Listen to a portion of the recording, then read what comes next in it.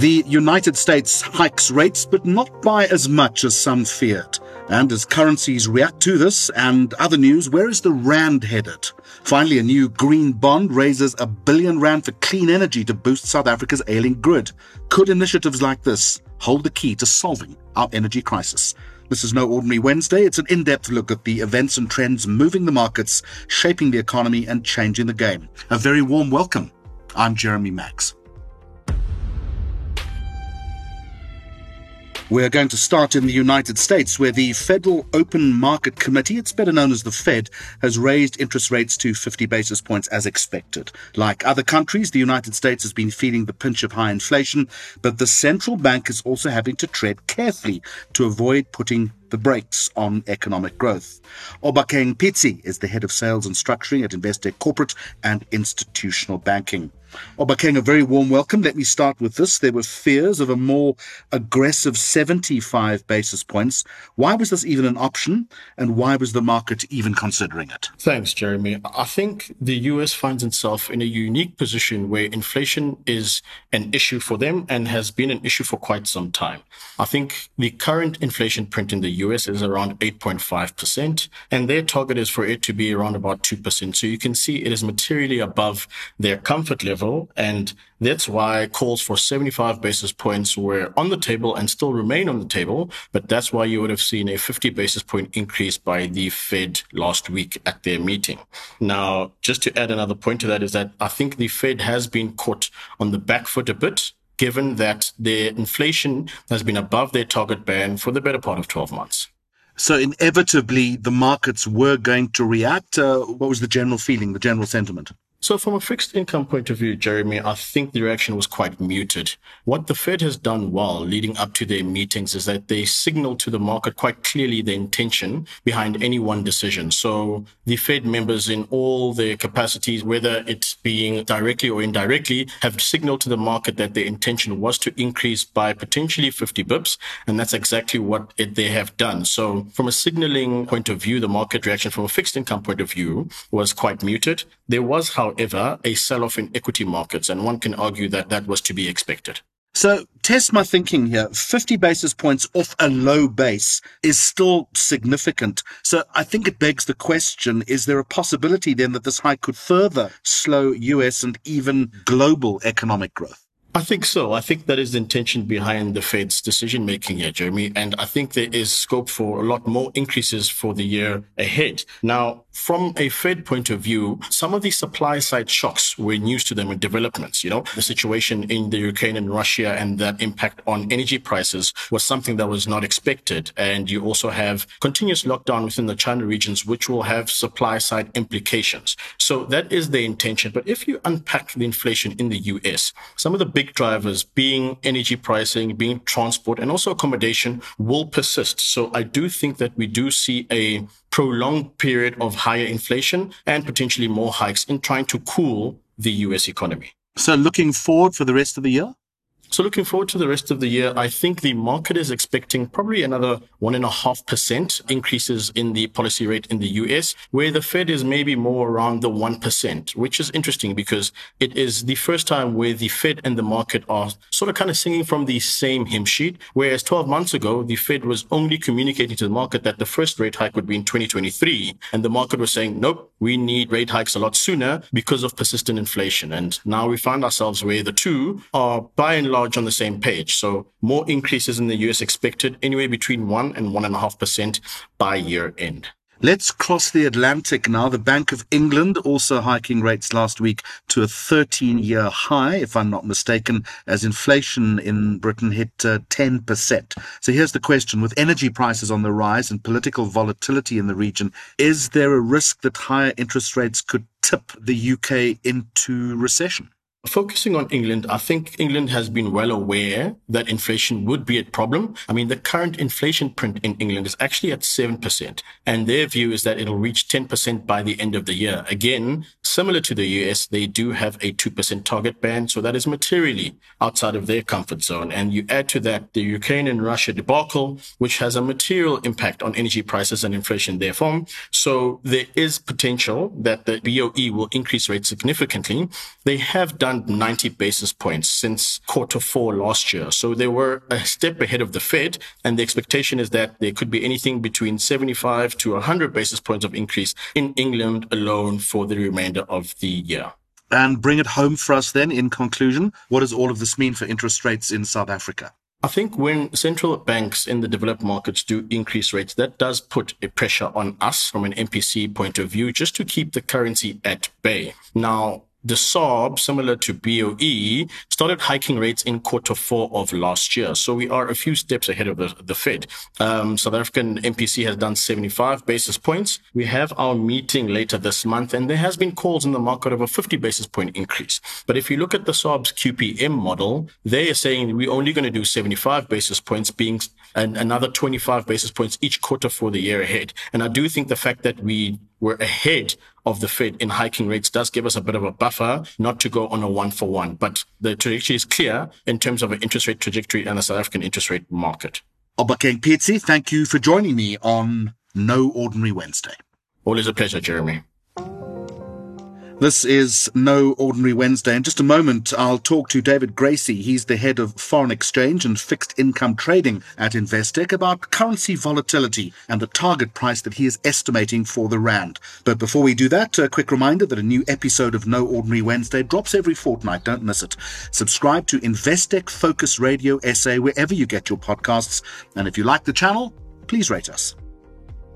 Just a few weeks ago on No Ordinary Wednesday, when the rand was having a good run despite global stumbling blocks, we asked the question, for how long? Well, the rand is now off those highs, and as we've heard from Obakeng Pitsi, key central banks in major economies are tightening their monetary policy, which will put further pressure on the relative value of our currency. It really is shaky ground for the rand, and to explain it all, I'm joined by Head of Foreign Exchange and Fixed Income Trading at Investec, David Gracie. David, a very warm welcome. Let's start with the basics then, if we can. Why should monetary policy decisions in the United States and the United Kingdom matter to the rand, to our currency? Hi, Jeremy.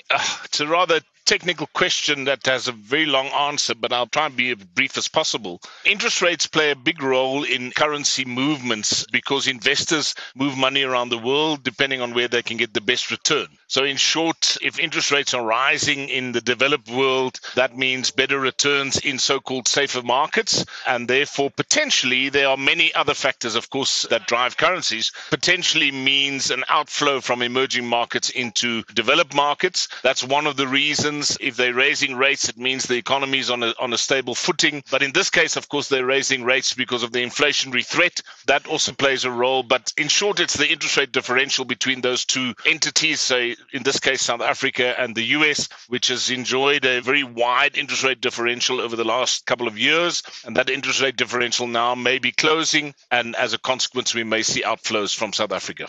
All right, let's move on to this then. And I think it's a fair question or a fair observation to say that our currency has traded in a relatively wide band this year. Is there a single reason as to what is driving this volatility? Unfortunately, not one single reason. So if I go through over the last 4 months or up until the end of April, since the beginning of January, the rand has performed really, really well. And that essentially was on the back of one factor, and that was our trade account was enjoying surpluses created by commodity exports, which turned out historic deficit into a strong surplus. And the rand has been sheltered because of those trade flows and has performed in the first 3.5 months of this year quite well, in fact, given that the backdrop globally hasn't been that supportive of the rand. So really one factor has been driving the performance of the rand up until this point, the trade account on the back of commodity exports.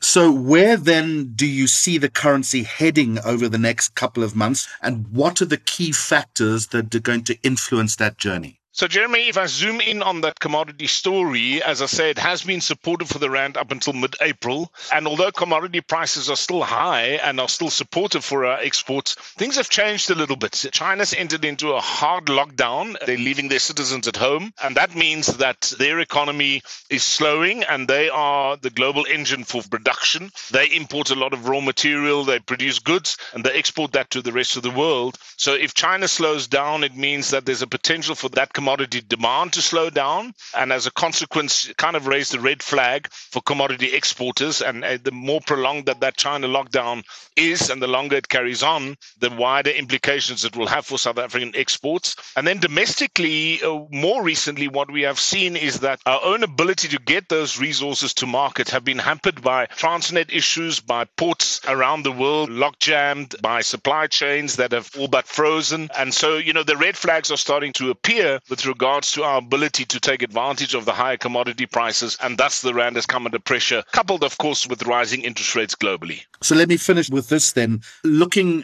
through a medium-term prism, what would your forecast then be for a US dollar rand target price?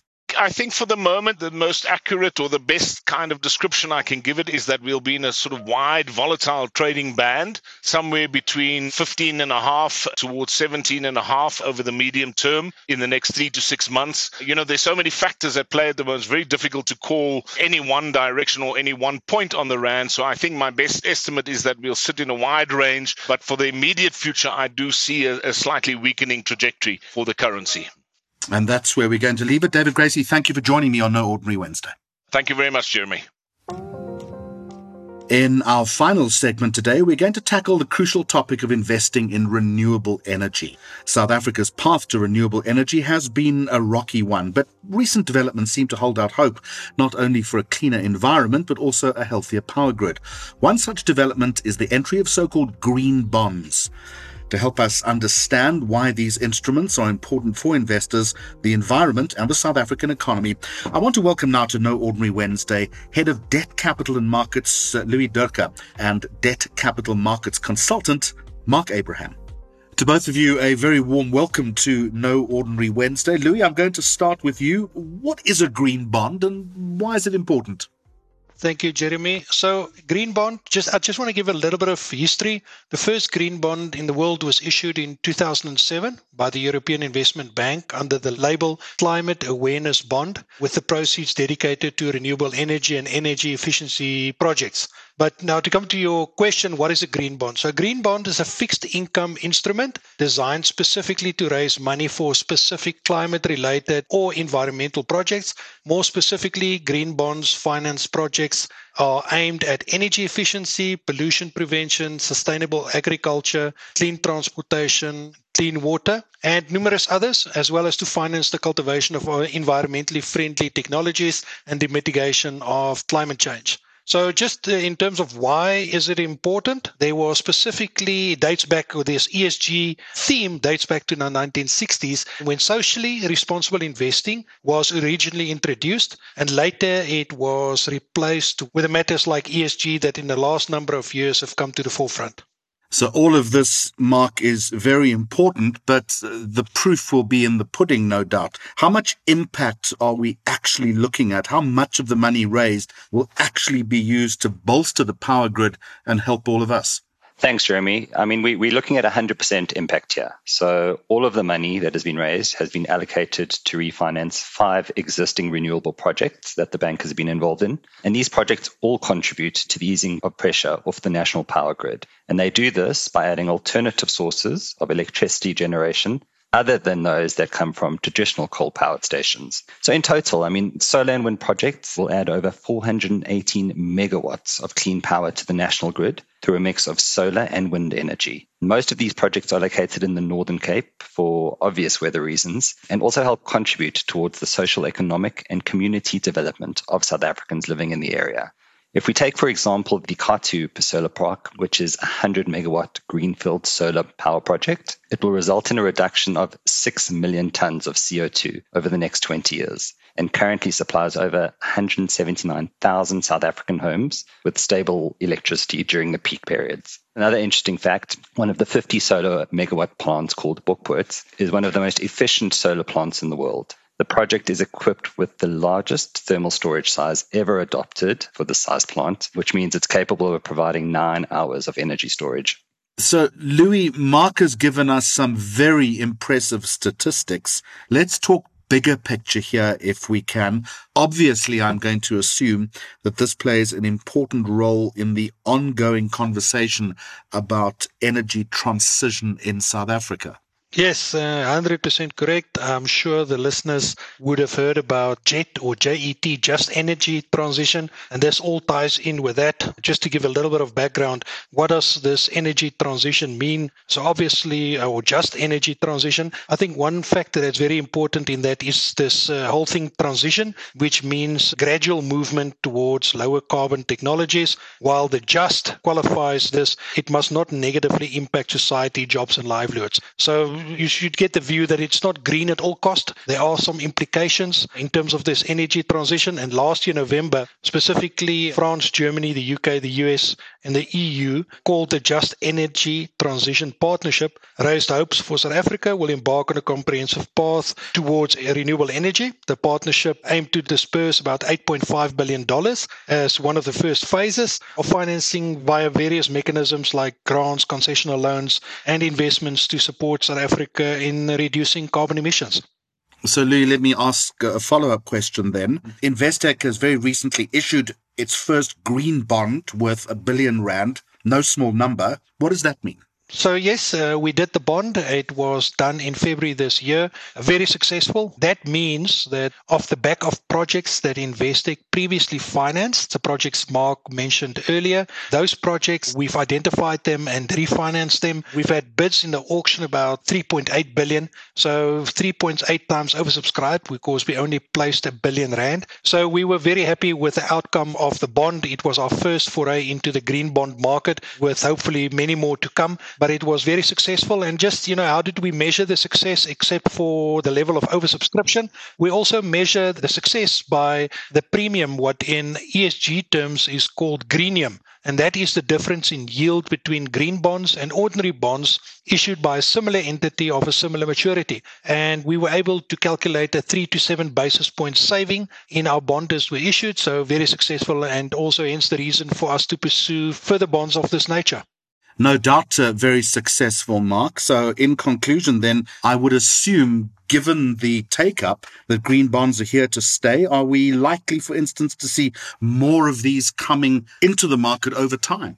So most definitely, Jeremy. I mean, green bonds are here to stay. Given South Africa's well-developed and deep capital market, it's not surprising that South Africa is leading the way in respect of green bonds. If we look at the rest of Africa, we do expect wide adoption across the continent as governments and corporates respond to the need for social advancement and commitment to deliver on their ESG mandates. Back home, several issuers have accessed the market, starting with the first green bond locally issued by the city of Joburg back in 2014. And the city used all this funding to fund their green initiatives, some of which included installing over 43,000 solar water heaters. If we take a look at other issuers that have accessed the market locally, that includes the likes of Investec Property Fund, Redefine Properties, City of Cape Town, SA Taxi, Nedbank, Standard Bank, and that's just mentioning a few of them. Looking globally, the green, social, and sustainable bond market saw over $58 billion of monthly issuance volumes last month, which takes year-to-date volumes to almost, I think it's around just under $300 billion.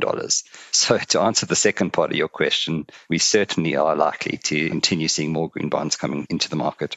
All of this is very encouraging news. Louis Durka, Mark Abram, thank you for joining me on No Ordinary Wednesday. Please join us again on the 25th of May for our Davos special broadcast as we bring you the latest from the World Economic Forum gathering. Now, if you haven't yet added us to your podcast feed, all you need to do is search for Investec Focus Radio SA wherever you get your podcasts and hit the subscribe button. Until next time, goodbye from me, Jeremy Maggs, and the entire Focus Radio team. The views expressed are those of the contributors at the time of publication and do not necessarily represent the views of the firm and should not be taken as advice or recommendations. Investec Limited and subsidiaries, authorized financial service providers, registered credit providers, and long-term insurer.